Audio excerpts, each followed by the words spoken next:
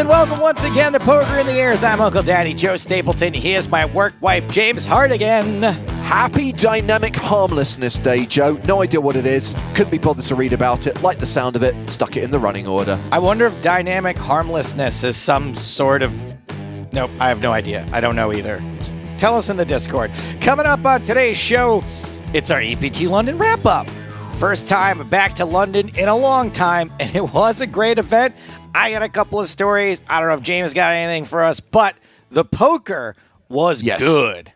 That's the most important thing. What the audience got to see on their screens, I think, was high class. Lots of good characters, some interesting hands. In fact, I actually maybe want to discuss a hand today with our guest. Get into that in a second. As far as characters are concerned, though, Ian Hamilton, Jack Sinclair, Roman Rabbits, and obviously, who can forget the biggest character of them all, Romanian filmmaker and producer of #DogPoopGirl, Dan Kishu. Well, we didn't forget him, and we're having him on the show today. And we can get him to verify that we didn't make this whole thing up. There are still people in the audience, despite the fact that it's on IMDb, despite the fact that I tweeted a picture of the film's poster, who think this is another When the Dust Settles, that we are trolling our audience and this film can't possibly exist. We are going to get to the bottom of #DogPoopGirl, all of Dan's other work, his history as a potential stand-up comedian discoverer in Romania, and his poker history. We're going to talk to him about all of that coming up in just a few minutes. This week's super fan is Tim Assey? Assier. And he is going to be challenging you on What We Do in the Shadows, the movie, not the TV series. What an unfortunate name. My goodness. I mean, you just got to grow up a tough kid with a name like that. James, I see that you're is this the first time you've ever not been in the PokerStars arena in like the last 3 years? Are you living my life? Where are you? What's happening? Normally, though, when you're on the road, you get up to exciting stuff. You're playing poker tournaments, or you're doing stand-up gigs across America. I am in Malta on PokerStars business, and I'm not saying that because it's confidential. It's just not very interesting and not worthy of discussion on a podcast. But no, straight after EPT London was done, I went to Helsinki on the Saturday morning. I flew back from Helsinki Tuesday afternoon, and first thing on Wednesday morning, after 10 hours at home, I got on a plane to Malta. Yes, so I'm on the road again. Will not be back in the arena until Friday, in time for our WCOOP coverage. We'll talk more about that later on. All right, very good. More coming up about that.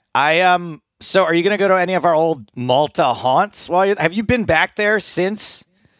I have not been here since the EPT last visited, which would have been in the autumn of 2016. I've already spotted Badass Burgers, where we went, the steak place where we went. I can see the venue from my hotel balcony, but no, I think I'll be commuting between here and the PokerStars office and won't have much time to do anything else. Did you have time to watch anything on your travels, either to or from Finland? Yeah. I've been catching up with Andor, but also I've started watching the Amazon Prime series, The Peripheral, based on the William Gibson novel. Yeah. Which has potential. Only 3 episodes available at the moment. It's one of those where new episodes are dropping every Friday. Yeah. But so far, I like what I see. Clearly involves Jonathan Nolan and Lisa Joy, who are the showrunners on Westworld. They're exec producers on this series as well. And there are some shared themes. But again, not going to count chickens, but I like where it's going. I was thinking of starting that, so I probably will now that I know you have. We can at least have something we can talk about together. So you know the flight from London to LA is anywhere between like 10 and a half to 12 hours, sort of depending on the route they take and tailwinds and all that.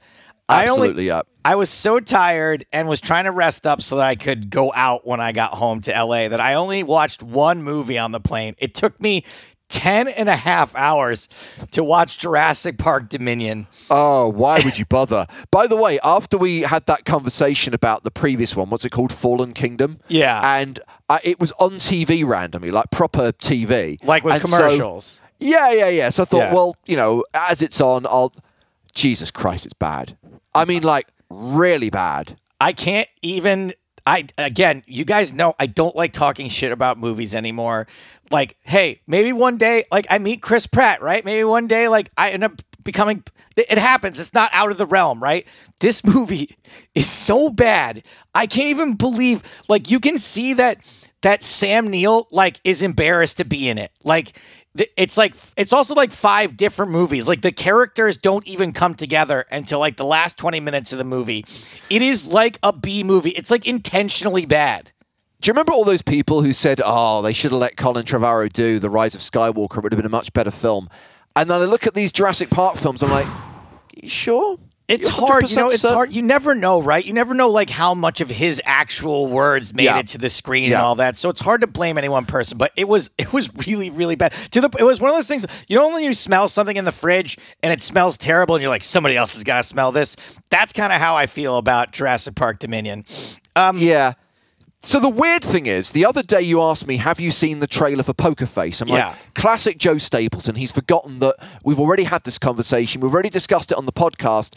And then I realized you weren't actually referring to the Russell Crowe movie. Right. There's another Poker Face trailer that just came out. In this one, no offense to Russell Crowe, the movie looks kind of fun or whatever. This overall looks more interesting to me. Because this is absurd. The fact that there is both a movie called Poker Face coming out next year and a TV series called Poker Face coming out next year. Exactly the same title. 2 words. Not even like one's 1 word and one's 2 words. Yeah. But yeah, and there's a lot of talent involved in this. Yes. So this is Rian Johnson, who, you know, you and I are big fans of, you know, for better or for worse, that the Star Wars movie he did was kind of a polarizing thing. I think you really, really liked it. I wasn't the biggest fan of that one, but like Brick is one of my favorite movies of all time, and Looper, for better or for worse, is a really interesting concept. Rian Johnson, Knives Out is fucking phenomenal. And Natasha Lyonne plays the lead in this. And I don't think you've watched Russian Doll, James. But I haven't. It's one of those shows I have on my iPad, ready to watch season 1 of. I haven't got into it yet, but so when I've heard good things about it. When I watched Russian Doll, Natasha Lyonne is so good in it. I was like, God damn, I would love to see her just like in a detective show where she's just sort of like a cop or someone, and it looks like maybe this what Poker Face is. Whether she's a detective or someone trying to solve a mystery, this looks really, really interesting. The fact that it's a series, I'm kind of excited about because you do get a little bit more time to play with characters and play with themes and stuff. And I kind of feel like, just the same way I feel about Russell Crowe, that if I do the right sort of social media campaign, I do know enough people that like, I have some mutual friends with Natasha Lyonne that maybe we can get Rian Johnson and or Natasha Lyonne on the podcast. I'm trying to think about the best way to go about doing it. I don't know if maybe they have a charity they like. Maybe we could do a little donation to their charity to get them involved. But like, I am super, super stoked for this. It looks really good. I watched the trailer after I realized that there was another Poker Face trailer for something completely different called Poker Face, and thought there's really less poker in this. Clearly there are allusions to the game, but this is more about studying people, whereas the Russell Crowe movie clearly involves a game of poker and some criminals. Either way will make it work. So I got one story to tell before we get to the London recap. Sure. For reasons I won't go into, I had to run an errand to France the day before EPT, 2 days before EPT London started. And because it was so important, someone else handled my travel for me and was just like, "Hey, you gotta be the Eurostar by 12:30. The train's at 1:30, but we booked you on business class. You don't have to. You can get there only an hour beforehand." So it's like 10:30 when I check out of my hotel, and I also have to check out of the Intercontinental in London and check into the Hilton. They're like a 5-minute walk from each other. No big deal. So I check out of my hotel at 10:30. There's like a long line to check out. I get to the Hilton at like 10:45, and I go, "Look, I know I probably can't check into my room right now, but I just want to say I'm here and check in and leave my bags." And the guy's like, "Okay, no rooms available." I'm like, "No big deal. Just can I leave my bags?" And he starts commenting on my Marvel shirt. I'm wearing that Marvel shirt with like all the characters on it. And he's talking to me about comic books and this and that. And I'm like, "Oh, do you like comics?" He's like, "Yeah, I do, but I'm more into manga." And I just so happen to have all of my comics on me. I was giving away the first chapter of my comic book at EBT London, and I had barely given away any yet. I'm like, dude, this is a weird coincidence. Here's a comic book. I wrote this. It's kind of a free preview chapter. If you like it, there's a mailing list on the back. And then he's like, so now it's like 11 o'clock. And while I'm having this conversation with him, I realize that I've left my iPad in the other hotel. And I'm like, no big Jesus. deal. I got an hour. Yeah. Just remind us, what time do you actually have to be at St Pancras for the train? 12:30. Okay, and you're going from Hyde Park Corner, so you need to leave like 30 minutes to get there. Right, okay. So It's quick, though. We're not in the anxiety zone just Correct. yet, but it's encroaching. Correct. So I give him the comic book, and then he's like, oh, well, actually, you know what? Maybe there is a room available for you now. And in my head, I'm like, oh, this is cool. Like, I never get stuff like this, right? I never get like the hotel hookup for like, gracing the guy's palm. It turns out it's a win-win. He gets my comic book. But now he's like really digging around on the computer, like looking for a room for me. 5 minutes goes by. So it's like 5 minutes after 11 now. And I'm like, okay, all right. Finally get the room key. It's 10 after 11. There's a long line. The elevator situation at the Hilton was not super stellar at EBT London. And I don't get up to the room till about 10 after 11. And when I go to get in the room, the door won't open. Oh. And so that means there's someone already in there. The safety lock is engaged, yes. That means someone has to have locked it from the inside. Yes, and I'm like... He's basically given you someone else's room. Correct. And now that story tracks because there weren't rooms 10 minutes ago. Now there are. So I go back downstairs and I'm like, hey, dude, did you give me... Like, is there someone else still in my room? He looks it up. He's like, no, there really shouldn't be. Let me send someone up there with you to open it. So now I got to go upstairs. Then I go back upstairs. Now I'm waiting for maintenance to show up. And just to be clear, in the back of your mind, you've got to go back to the Intercontinental to pick up your iPad that you left behind. To pick up my iPad, exactly. By the way, why is this such a common theme? I remember you leaving an iPad in Prague, like in 2019, like the last event we did before lockdown. I think it's a common theme for many people. It's a small device that easily folds into bed sheets and look, in Prague, dude, I didn't even tell you. So the reason I left it in Prague was because it was in the safe and I had my passport. And usually if that's not in the safe, nothing else is. This last trip to Prague, I left like $800 in the safe, cash. Oh my God. Please, can I have Joe Stapleton's hotel room when he checks out? It's basically a jackpot. Could get an electronic device. Could get cash. Could get a free suit. Now I'm up outside the room waiting for maintenance to show up, and a maid comes out of the room next door. And I'm like, oh, hey, my door won't open. And she goes, oh, and she just shoves the door open. And it wasn't that the safety lock was engaged. It was just that it was like stuck. And me not wanting to just shove my way into another person's room, she knew it was empty because she had just cleaned it. So now I'm in the room. I drop my stuff. I get in there. I go to leave. And as I'm leaving, now the maintenance guy shows up. And I'm like, everything's fine. Everything's fine. I gotta go. So then I go back downstairs and I realize that I've left my headphones in the new hotel room. Oh, for fuck's sake. So there's no point me getting the iPad without the headphones. So I go back and get the headphones. Now I head back over to the Hilton. And now it's like, sorry, not to the Hilton, to the Intercontinental. So now it's like 11:35. And yeah, we're getting into the zone now. Like we really want to be traveling already. Correct. We really want to make sure the margin of error is not being reduced, so where there is no margin anymore. So now, because it's 11:35, there's a shitload of people trying to check into the new hotel at the Intercontinental. I try to sneak the line, and there was like one guy like not talking there. I was like, "Hey man, I'm really sorry. Just checked out of my room here, but like." I just need to go. I left my iPad in there. I don't know what the protocol is. He goes, sure, no problem. I'll take care of it for you. He at that point just ignores me, and I have to wait for everyone in the line to get taken care of. And I finally get back up, and he's like, oh yeah, can you help this guy? So the girl at the desk is like, oh no problem. The room probably hasn't been cleaned yet. Here's a new room key. So I go back up to the old room, and when I go in the room, the maid is in the room, and she's like, I already found your iPad. I sent it downstairs. So now I go back downstairs and I'm like, oh, hey, sorry. Yeah, the lady said she sent it down here. And I'm like, and the person at the desk is like, down where? And I'm like, I don't know. She said the office. And she's like, what office? I'm like, what office do they send lost things to? This can't be the first time. By the way, I'm not saying it like this, but in my head, I am like, what? This can't be the first time someone's left something in the fucking room. Where's my, where is it? And by the way, I always tip housekeeping. Luckily, I'd left 20 pounds for housekeeping. So like, I didn't feel that guilty about this. That feels like a fair trade to me, right? Like, I leave you 20 pounds. You don't steal my iPad. I'm totally down with that arrangement. So finally, 5 minutes later, someone comes out of the back office with my iPad, and it's like 11:58 now. And I'm like, fucking just booking it. Long story short, I did make it. I did make it to King's Cross.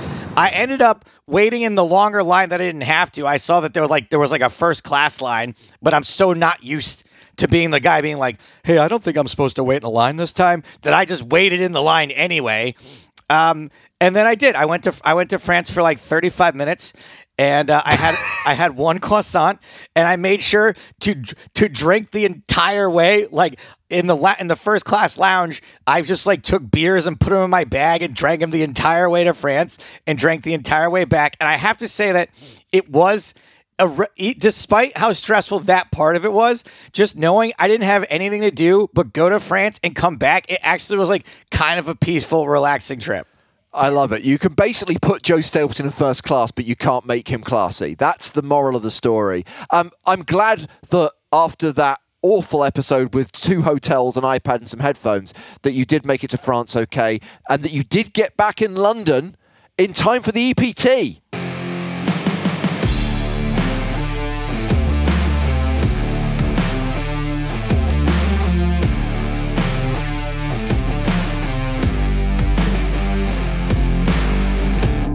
Yeah, asking you to level up one last time as we reflect on the most recent leg of the European Poker Tour, our return to London.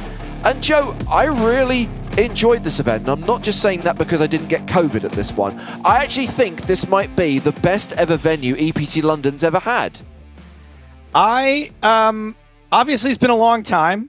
I kind of like the Grand Connaught Room, but it was nice having the hotel in the same place as the event. And I'm not going to lie, I actually didn't set foot into any of the tournament rooms until it was time to do the winner's interview. Like, I realized they're heads up, and I'm doing my usual thing where I'm like pacing around.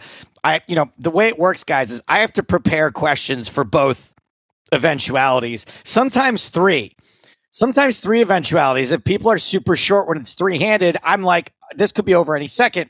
So I'm pacing around. I'm like, is it going to be Jack? Is it going to be Ian? Luckily, some of those questions do overlap, right? Obviously, about having a British winner, British soil, that overlaps. But I was like, when this is over, I don't know where to go. That is absurd. I'd spent so much time down on the floor. Now, granted, when the set was being constructed, I was down there. But also, I just like to walk around. And that's what I was judging on. I just felt that poker room, the convention space we were using, was just a great space and had a bit more character to it than maybe the equivalent space at the Hilton Metropole where the event used to be held. The Metropole was very grim. That was my first ever trip to England, and like everything about it was like, I don't know, no offense, but the Hilton Metropole, at least back then in 2009, it just felt a little soulless. It felt very bizarre. So I would agree that it was a good vibe in that room. Absolutely. I think there was a good vibe at the entire festival. And before we get to the main event, I just want to do a quick summary of some of the winners of other key tournaments. And I think the best story of the week, and I think we highlighted this on the stream and on Twitter as well, is that Barney Boatman won the £550 PLO. Anytime someone who was on Late Night Poker in 1999 wins an EPT trophy, that makes me smile. Not just a guy from back then, because I don't have that history with him, right? That you have. He's not like your... he's not the person I grew up watching play poker, but he is a kindred spirit as far as I'm concerned. I fucking vibe with that guy. Everything he says, the way he carries himself, the way he looks at poker, the way he looks at life, everything about that dude, I just appreciate. And it's nice to see people who have that sort of vibe still occasionally cashing big. Absolutely. We had Jessica Pilkington win the 330-pound women's event. Now, interestingly, first prize in that was just over 5K. I believe Jessica then parlayed that into a main event buy-in, and that worked out for her because she made the final 16 in the EPT main event. Very cool. Sonia Amiti won the 550-pound charity event. This is the lady that Asif introduced us to in Barcelona, right? Yes, absolutely. Yeah, and I thought that she was all done with that particular trip to London. And then all of a sudden the next day, obviously her PR rep, Asif, put pictures up all over the place before I saw it coming from her. But yeah, also very, very cool that a relative amateur shows up. And that was a pretty big first place. I think it was like 15K maybe or something for first place in that. So it was a decent field in that, and a decent prize pool. Yeah. Absolutely. And then I just want to highlight some of the big names like Martin Jakobsen, who won the UK IPT main event, the 1K that kicked off the festival. He beat Conor Beresford heads up. Henrik Hecklund won the 50K super high roller. And those three guys and many other huge names made deep runs in the main event. Okay, this field was significantly smaller than Barcelona. Look, not every EPT can be Barcelona. But the fact that it was more select means that we definitely saw the cream rise to the surface as we streamed the late stages of this tournament. Yeah, look, it really did bring out, look, I think that obviously Britain is a very strong poker playing country. And so the average poker player who's going to show up to EPT London is going to be pretty good. You know, it's not exactly a tourist destination for cheap tourism, right? It's not like someone who's going to take a shot and go to EPT London. They're going to go to Barcelona. They're going to go to Prague. You're really going to be up against, just on average, a higher caliber of poker player for sure. Absolutely. If we talk about the strong field in the late stages, Adrian Mateos, Eric Seidel, Jack Sinclair.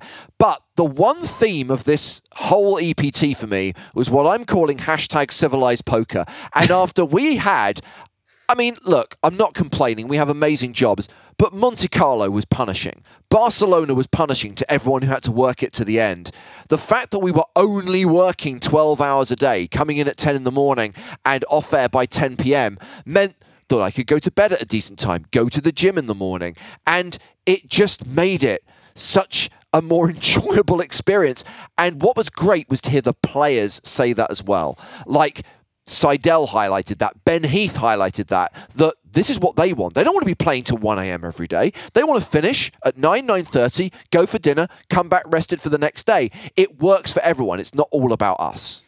Yeah, for sure. And hopefully that's something that we can sort of find a middle ground between a large field size and a manageable playing day, because, you know, part of the reason why the days are so long in Barcelona is because so many fucking people show up. So hopefully there's some sort of happy ground between those two things where we can split the difference. Yeah, for sure. I mentioned Jack Sinclair. He got heads up against Ian Hamilton, so we knew we were going to have a British winner. The first UK player to win the UK leg of the EPT in more than 10 years. David Van Ploeg being the last one when EPT London took place in 2010. And I think even if we talk about the final table at the start, Joe, if we talk about the final six, Jack Sinclair was probably the favourite coming in. Roman Hrabet's a very close second because he's clearly got more results and is more accomplished and more experienced than any other player. And when it got heads up and you had Sinclair with that resume and that chip lead, he was the firm favourite. So going back to what you were talking about, writing your cue cards, your questions out, let's be honest, you thought the Hamilton questions were a backup. No one saw this going the way it did. But credit to Ian Hamilton making an incredible comeback. One foot out the door, jacket on, ready to leave, hits the Miracle River card, and then puts himself in a position to get heads up and somehow get the better of Jack Sinclair. Yeah, I mean, look, he did hit multiple Miracle River cards before that point. Yes. Also, right? There was like the ace 5 where he spiked the 5 on the river when he really should have been out probably, what was that, like in 6th or 5th place or something. But that's what again, not to take away from it all, that's poker, right? That's what happens. Like, he didn't, in my opinion, make any major mistakes that got him into those situations to hit Miracle Rivers. He just happened to be behind and got there. And I will say, that there was I had all the Jack Sinclair questions memorized. I mean, probably from the start of day, I knew what I was going to be talking to Jack Sinclair about. And then, yes, the Ian Hamilton questions were a bit of a backup. Then, obviously, once the chip lead changed hands, I was like, okay, time to start focusing on these. But one of the things that I kind of gleaned from the winner's interview with him was that he did sort of understand that he was a bit of an underdog. And if you saw Ian Hamilton with the hood off, he's what you'd expect, like a bright-faced, smiley English kid, with a big toothy grin and kind of like a little sparkle in his eye. And then when he had that hood up and the sunglasses on, you really could not see anything. And I think when he won, after that winning moment, when the hood came off, that's the first time that many people watching the stream would have said, other than his little avatar, other than his little that's thing. True. Yeah, that's true. They would say, oh, that's what he looks like. Okay. And also his rail suddenly came alive. They had been quite muted compared to what we saw in Barcelona. Quite muted. You can't blame them though, right? When you go to heads up with like a 4-1 chip deficit, and then go back to a 4-1 chip deficit, I think at a certain point too, like it's gonna take the wind out of your sails. I know K variance may have been a part, but that's the beauty of poker, and that's why we love the game, and it doesn't take anything away from his accomplishment. Ian Hamilton is an EPT winner, and he was one of many good characters I think that we had in this particular EPT main. And I think it's fair to say, Joe, there is one character who stood out for us. He was at that final table. And I'm not just saying this because it is the year of Romania. Romania! I'm saying it because this 67-year-old guy in a cap was definitely a fan favourite. And I'm so pleased he is here on the show today. EPT London finalist, Dan Kishu, welcome to the podcast. Well, glad to be here. I'm very happy. I never expected to become a guest in this podcast. Well, Dan, your legend keeps growing. And clearly we do have a very loyal Romanian audience when we're streaming the EPT. We heard tales of comedy clubs. We heard tales of you discovering all of Bucharest's best stand-up comedians. We heard about many of your movies, including #DogPoopGirl. And we verified that it's all true. Yeah, it is. I did not tell you everything because nobody knows everything I did. But I decided to live my life as I can, and I did some important things. But one of the most important things for me is that I achieved something in poker, because this is my latest pastime. I'm not a professional player. I start doing it just for fun, and now I find myself, and I still regret what the incredible mistake I did on the final table, because I should have go up to at least top 3. That's the only thing I'm really upset. But what do you think your mistake was at the final table?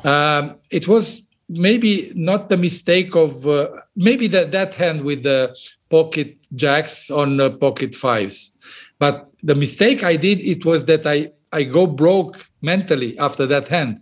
That's the problem. And I know myself, I've been in very difficult situation and I handle it. I have a very good anger management. I'm upset with me that I could have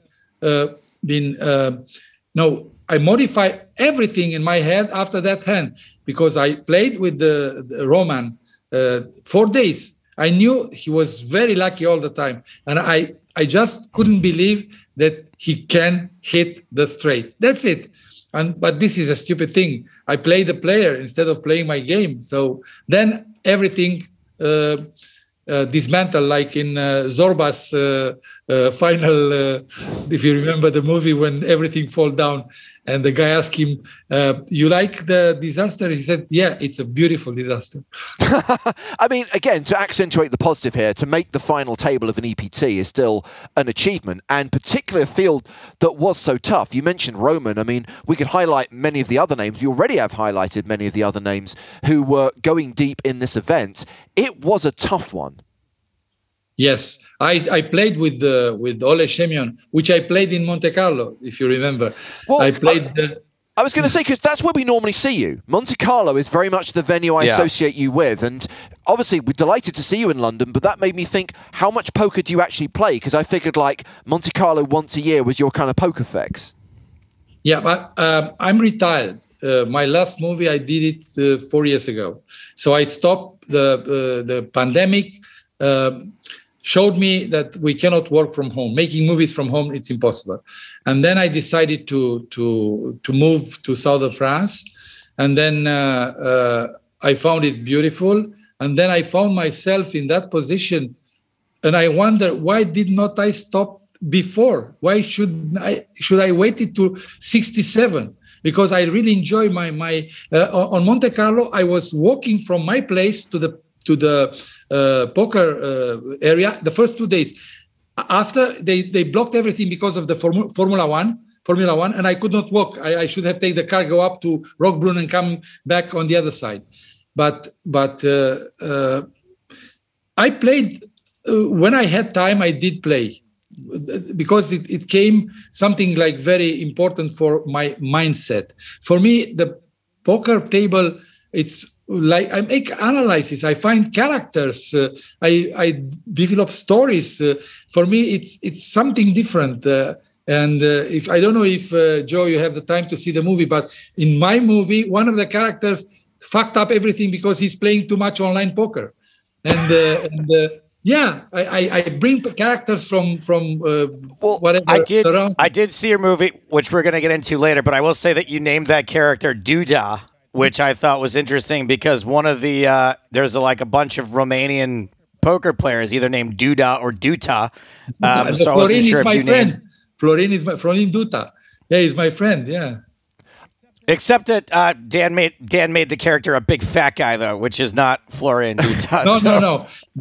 But he's a poker player, In the matter of fact, he's a poker player, and he was so scared of playing in my movie. And then I changed his character. I because I wrote the script, I put him in that situation to be a little bit scared and so on and so forth. I love this idea of you making stories about the people you play against. What is Oleshemian's story? What do you imagine is the tale of Oleshemian?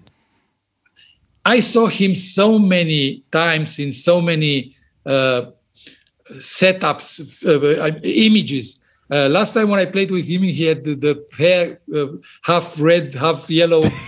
I don't know if you remember. Yes. I played with him once in the PCA.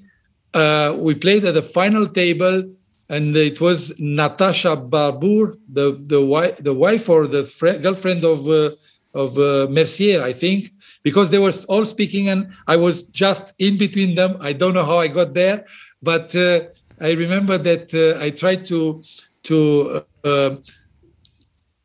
speak to him, to give him another impression about me, like I did with Andrea Acari. He knows the story. You know the story with Acari in Malta.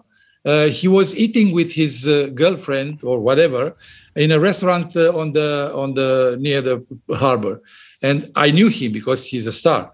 And I heard that he get his food, and then he tasted. Said, "Is this with the seafood?"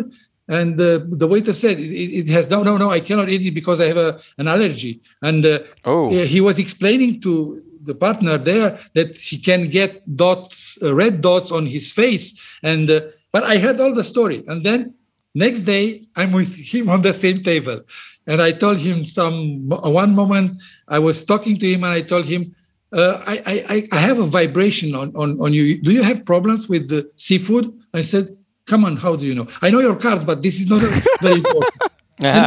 I made him go to the toilet to see if he has the red dots. And then I told him the story. Now we are good friends. I mean, he was laughing so much because I turned up everything down. It's like in the Sting. Do you remember the movie The Sting? Yes, very well. Of course. Yeah. It's one of our favorites. Yeah. I was trying to turn everything around, and I love it. I feel very, very. I'm like a fish in the water there, and sometimes I like me not to be the fish. And as the professional players are fishing the fish, they are hunting the fish. I'm trying to hunt the professional. That's my game in this. So yeah, let me ask you about that a little bit. So in my experience, when older folks are taken to the game of poker, it's something that they take up later in life. A lot of times, part of, they might enjoy the competition or winning money, but also it's like the social aspect of it, the interaction where it's sometimes difficult at a certain age to go out and go to bars or clubs or hang out with people, and spending time at a poker table is like a really nice way for people to stay engaged and stay active and to make friends. Is this part of what draws you to the game? Yes. And that's why when the people are too much tension, and there is a tension at the table, I try to remind them that it's a game. Fine. First of all, it's a game. Okay, maybe some of them are very, very stressed because this is their way of life. I mean, I don't have any problem if I'm losing, or I have a very important bankroll management, even with my whole money. I'm not talking about my poker money. But I like trying to socialize and trying to see. I like to find things about people and to see their attitude. And as you know, normally, as I learned when I learned poker, you play the cards, the position, and the player. I'm not the best on playing the cards. I'm not the best on playing maybe the position. But I might be the best on playing the players, because you know what my job is. You know that I can rehearsal. I can repeat with an actor or during my shooting for a yes, even 1 hour. It could be a different yes. It could be a yes, yes, yes, yes, yes. I know I need something. And when you work very much with this one, this becomes your nature. And every poker player wants to represent something, to show something. They want to have their poker face, or they want to, like Kempe, who was speaking to everybody to find out about them. I played with Kempe, and it was very fun for me. We talk a lot about how he's trying to interact with the other players. And when they start acting, because everybody is acting, their problem is that they find a director. And that's my point.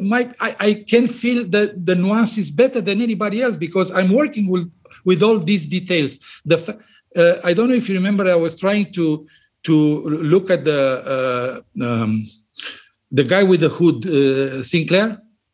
Ian Hamilton. Ian Hamilton. The guy with the hood. Yeah. I was trying to look on his eyes, and he was lowering down his head. He understood that I was trying. These are my only weapons in this game. I know that there are a lot better players than me. Well, but finally it works. I mean, and I like it. That's all. Let's talk about the career that gave you those weapons then, because I have to confess, I don't know a lot about the Romanian film industry, and I appreciate we haven't got time to do your entire life story, Dan, but how did you get into cinema? How did you become a filmmaker and producer? It started when I was very young. It was a group of actors in high school, and we have the chance to meet an important theater director, and everybody was. They all became famous actors in Romania, except me, because I was trying to become a director.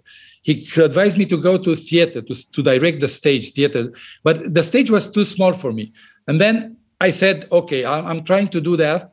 And because I could not, it was very difficult to go to the film school in Romania.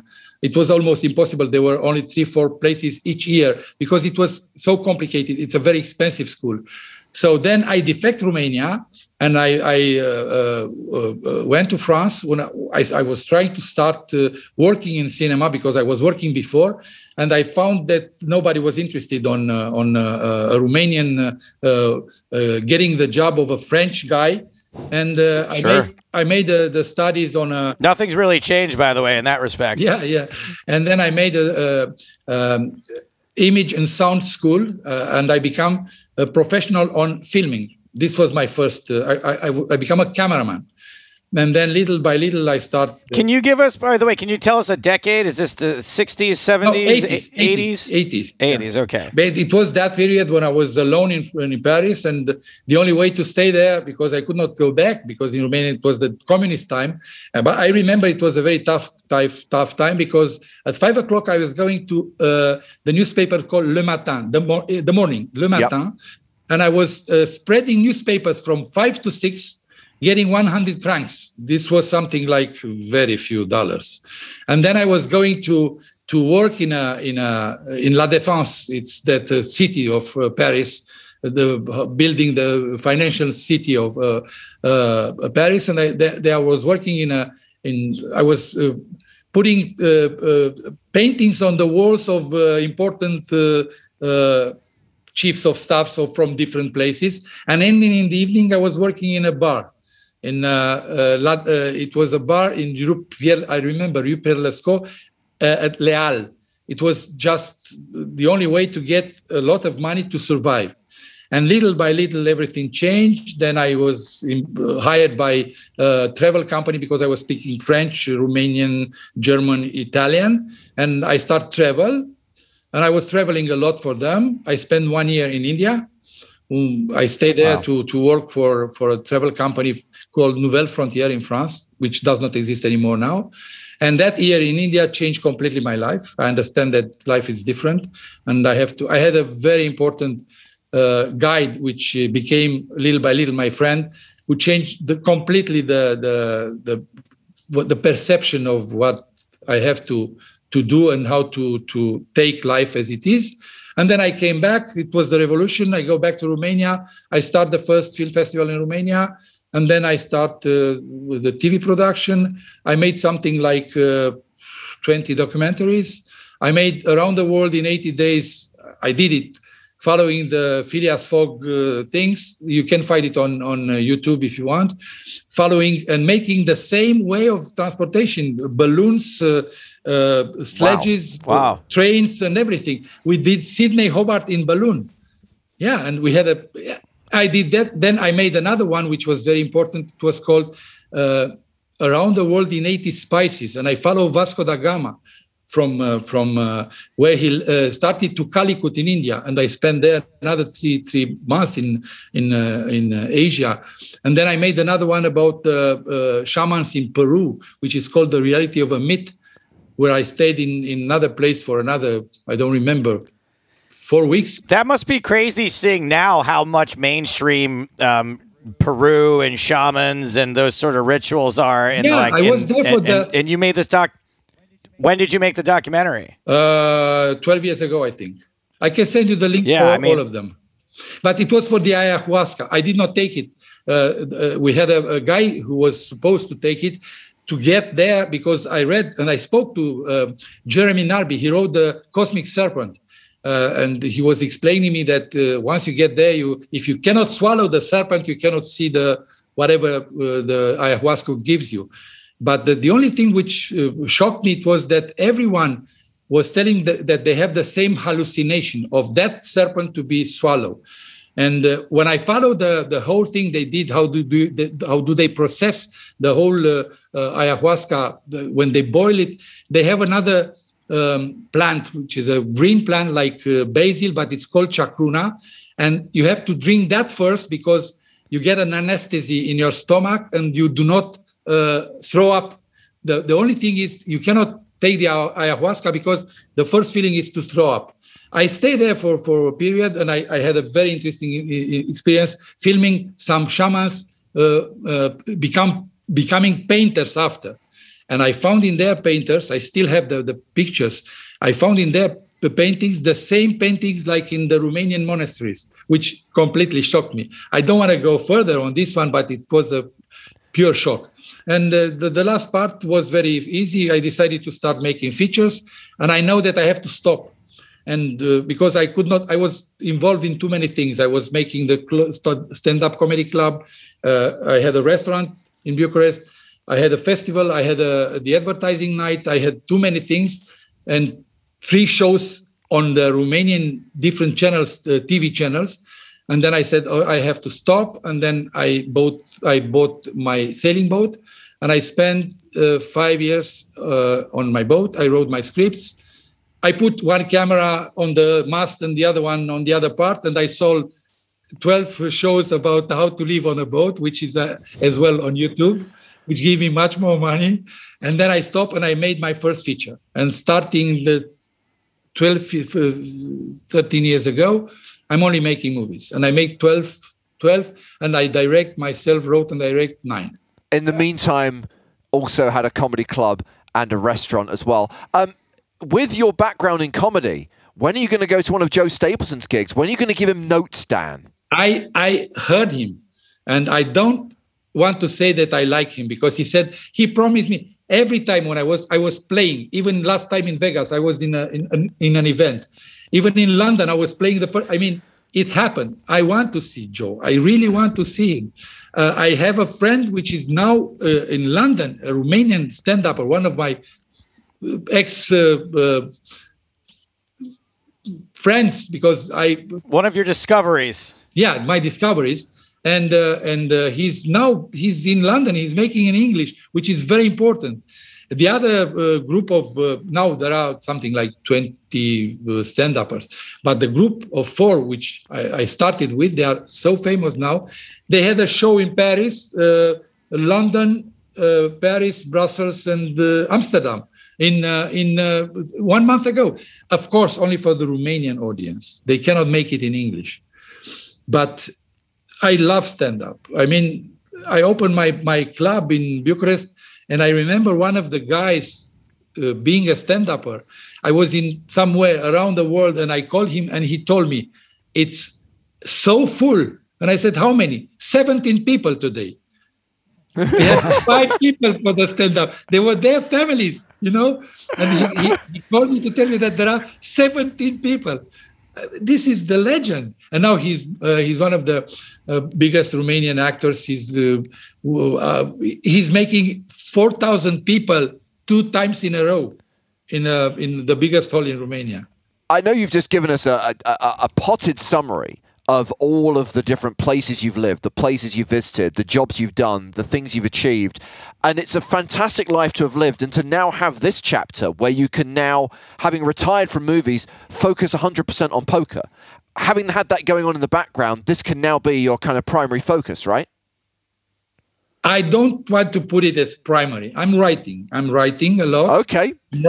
I'm writing a lot. I stay in Cap d'Ai. You know, it is very close to Monaco, and I have a small terrace, and I can see the wonderful sea every morning and every evening. And I'm writing I'm writing for a theater play. I have a project for a big international movie, which is I'm still waiting for some people to grab it. I have enough time. I don't know if I told you, Joe, about my theater play in 2 characters. Did I? The only thing I've heard about yours is you were thinking of doing some sort of poker animated thing. I don't know about your theater play now. I have a thing in 2 characters because it's easier to put it on stage. You don't have too many actors. You don't have to pay too many people. But I'm trying to get the idea, and the idea was a re-encounter of 2 characters. They did not see each other for so many years, but you don't know how many years. By little, when the other one is not, it's late on the meeting, you realize that these guys are the devil and God. They made a bet 500 years ago when during the Middle Ages, the La Renaissance did not come, and God blamed the devil that because of him, humanity cannot get to Renaissance. And humanity stays in the Middle Ages. And they decided to change places because the devil told to the God, okay, this is not my problem. It's your problem because you create these people, and these people, they don't want to do it. It's a kind of reference, if you remember, Margaret and the Maestro of Bulgakov, which is the same story about the interference in between God and devil, which could be in the same person. It's kind of like trading places, it sounds like. Like they make a bet whether Eddie Murphy can... Yeah, exactly. And 500 years, they have this meeting. It's in 2000. 2 hours before the moment of the 2000, you know what happened in 2000? Everybody said, this is the end of the world. They said that Nostradamus and the Peruvian and whatever calendar says that this is the end of the world. Yeah. But in the matter of fact, it's a conversation between characters, and it was about everything what happened from 1500 to 2000. And it explained, how do we get here? How do we get to the First World War, to the Second World War, and so on and so forth. but it's a comedy. I mean, I'm not trying to be.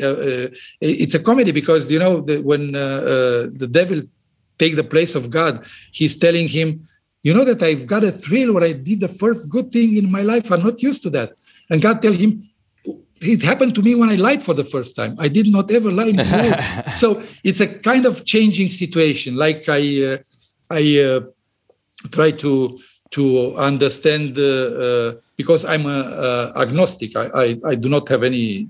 Sure. I don't know what it is around me, but I have a belief. But I'm not an atheist. I'm glad you've got so much going on in addition to the poker. That's fantastic. Joe, I don't know if you want to talk about the homework assignment that Dan set you and the fact that you reviewed one of his recent films. Yeah, so what I'll say is that anytime, look, I've lived in Hollywood for over 20 years now. Anytime I meet a filmmaker, a producer, a director, I figure that they're full of shit. And I figure that even if they're not full of shit, that I'm going to have to come up with nice things to say about whatever it is they watch because they're not going to be very good. Dan, this movie is called 5 Minutes. Is that what it's called? Yes. This movie's really good. It's really good. It's really interesting. It's relevant. It is. It's. I don't want to give the whole thing away, but it's more or less about these cops or the army in Romania respond to like sort of a homophobic attack, and they don't do a very good job of helping out, and someone nearly dies, and it's about the media trying to find the truth, and the cops sort of trying to act like, no, well, we basically did our job, and the lead actor who plays the main cop, who is incredibly homophobic but contends that it wasn't his fault that the guy got seriously hurt. It's very interesting, and the actor does a great job, and there's just enough ambiguity to it on both sides where the media isn't perfectly portrayed as far as like being good or bad guys, and the army isn't perfectly portrayed as being good or bad guys, and there's an interesting family dynamic to it as well. And I thought the whole thing was really good and really well done. And it's something, James, I know that, because you have a close personal attachment to local news, to journalism, that I think that you'd find it really interesting also. No, definitely. No, I just 1 second. You described it very well, because I was very interested on the relativity of the truth, because each one was having his own truth and believing in his own truth. The only character who was confronting and fighting, it was his daughter. You remember on the restaurant when she attacked his father.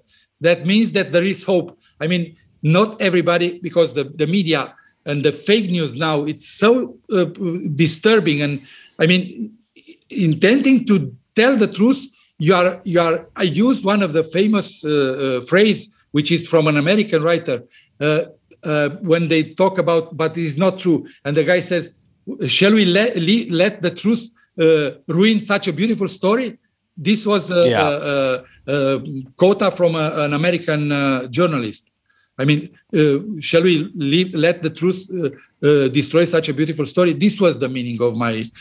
Sometimes the truth could destroy beautiful stories. Yeah, and it was. I thought it was excellent. I really did, Dan. So thank you for sending that along. I think.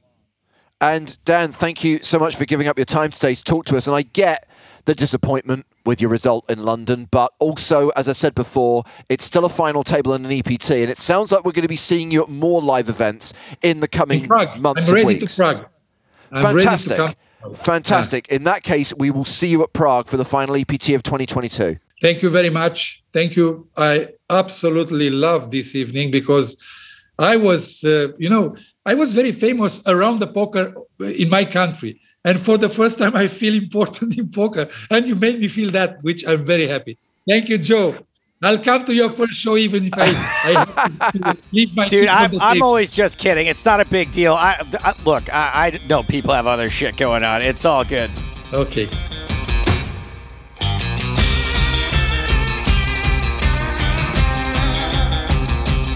We've reached that point in the podcast where we try to give away some prizes to one of our loyal listeners as we welcome to Superfan versus Stapes, Tim Acier. Hello, Tim.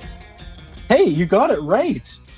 I know how to pronounce an acute accent. You have the little ding on your E, and I decided to give it the credit it deserved. I think it's more like, I know this dude's name isn't Assy, so what's the way I can pronounce this to not be an asshole? Oh my God, you nailed it. That happens so rarely. It's always like, how do you say your last name? But man, you nailed it. So, You see, I was going to guess, and I don't know where you're from, Tim, so I'm literally just guessing.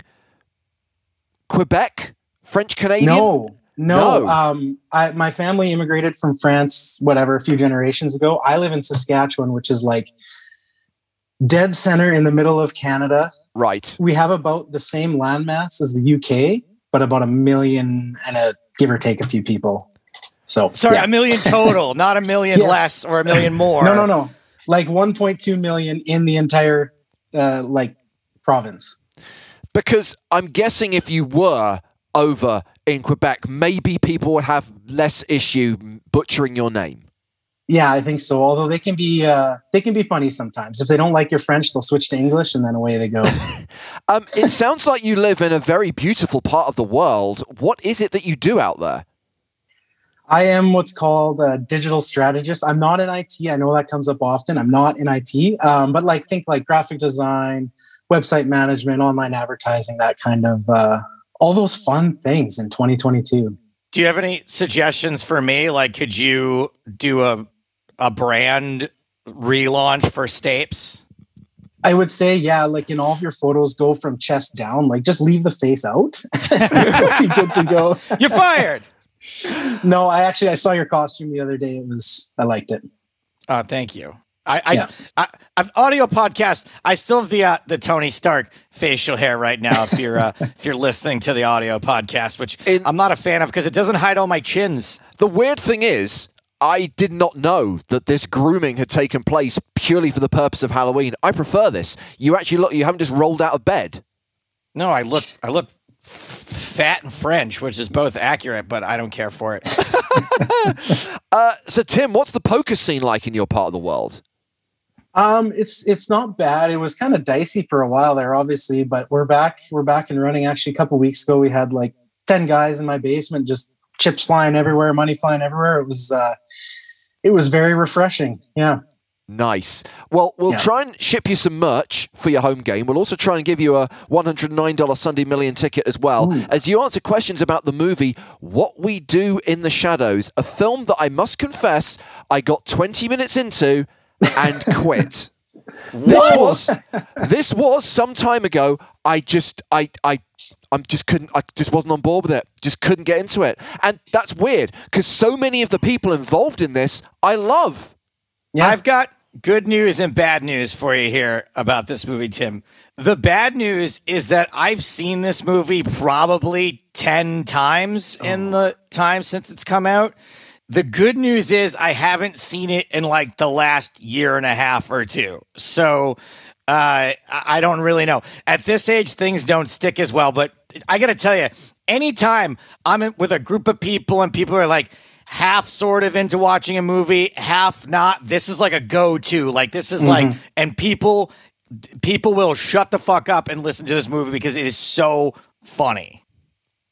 And unfortunately, the problem is, I watched it a few weeks ago to sort of brush up, and then last night I went to watch it again. I fell asleep on the couch 3/4 of the way through. So if there's any questions about the last act, I might be in trouble. It may have gone in via osmosis without you even realizing. Yeah, let's hope. Maybe I need to give it another go. As I said, I just wasn't. I didn't laugh once in the first 20 minutes. I just could not get into it. But willing to try again. Obviously, Patrick was tasked with watching it for the purpose of compiling this quiz. There are 10 questions available. Tim, please give me a number between 1 and 10. It's got to be 7. Always coming 7. And question 7 is: complete the quote. What are we? Werewolves, not...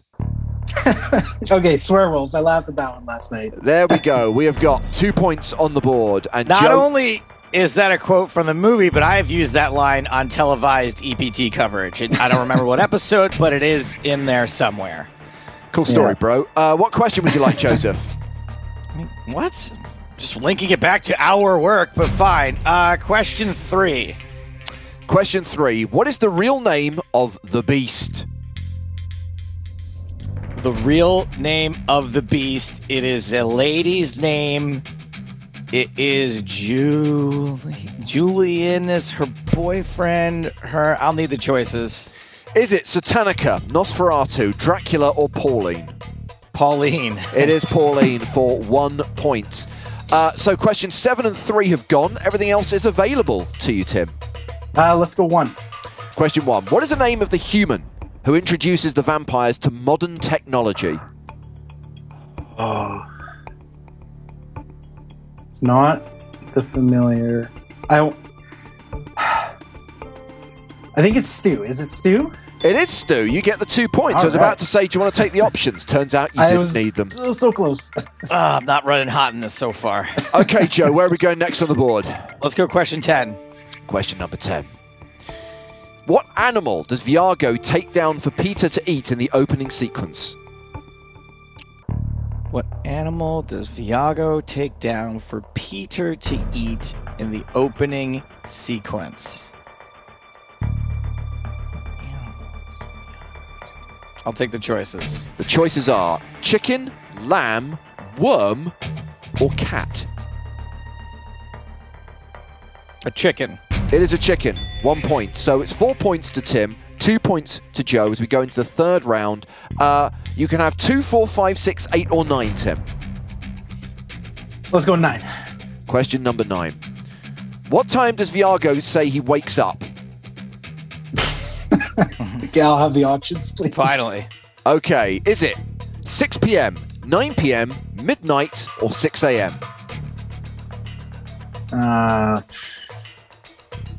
It's probably 9 p.m. or 6 p.m., but I think 6. Let's go 6. 6 p.m. You want to 6 flip. p.m. Well done. You get a point. Joe, 2, 4, 5, 6, or 8? 5. Question number 5, which is... What does Deacon do in the post-credit scene at the end of the film? He tries to hypnotize the audience. Yeah, I'm going to give it to you into forgetting the movie. Yeah. So I'm that glad. means Yeah. at the end of that round, that means, Tim, you now only have a 1 point advantage. 2 questions each still to go, and your choices are 2, 4, 6, or 8. What question number did Joe take there? He took number 5. Okay, so they're not really in order, are they? Was 2 available? 2 is available. You know number 2. Okay, let's do it. You want number 2? Yep. Who plays Vladislav? Jermaine Clement. He does, and that is worth 2 points. Joe, you can really do with getting a full complement of points here and not taking the options. I know, but he keeps getting all the ones I know without the choices. Question 4. Who is the first character shown on screen? The first character shown on screen is it's the Slav, I don't think it's the I can't even remember the guy's name. Is there a guy named Duke or something?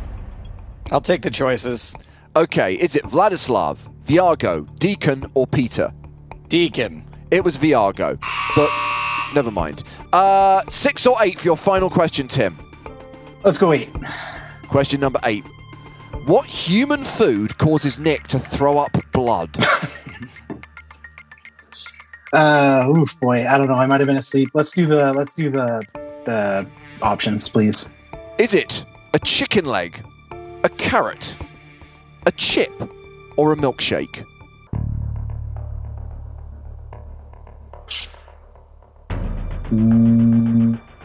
Milkshake? No, it's a chip, the good old-fashioned French fry. Which leaves you with question 6, Joe. Okay. In what city is the film both set and filmed in? Wellington. Wellington, New Zealand will give you 2 points, which means you only lose by 1 point. A respectable showing for Joe Stapleton, but a victory nonetheless for our superfan. Congratulations, Tim. That means you're going to get a Sunday Million ticket, you're going to get some PokeStars merch, and you can call yourself a winner. Nice. That's good. I think Joe got the hard questions. It happens. Oh, well. Thank you very much for taking the time to come on the show. Right on. Thank you for having me. Thank you for bearing with my technological challenges. You got it, Tim. We're only going to show this from the neck down, though. Get out of here. Awesome. That's fair.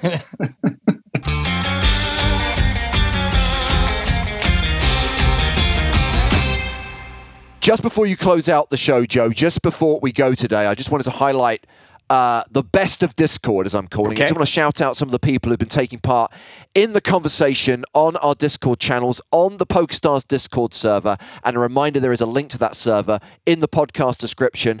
I want to say hello to Reese, who was playing the mini EPT London series while watching the streams. Hello to Bounty Bob, who said he saw me at the Hilton, was hoping to meet up. Bob, always happy to say hello.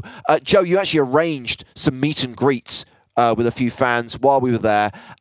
If you hit one of us up on Twitter, Joe's also on Facebook as well, more than happy to say hello if we're not looking too busy. Before the start of play is always a good time.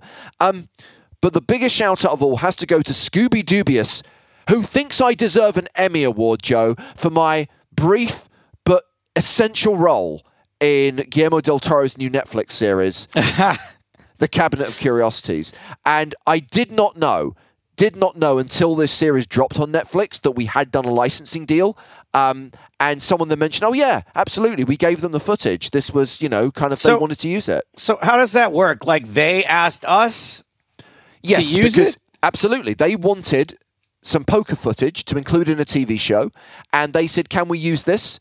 And I'm pretty sure we gave it to them for free. I don't think there's any licensing fee involved. It's great for us to have the PSPC TV shows featured in this.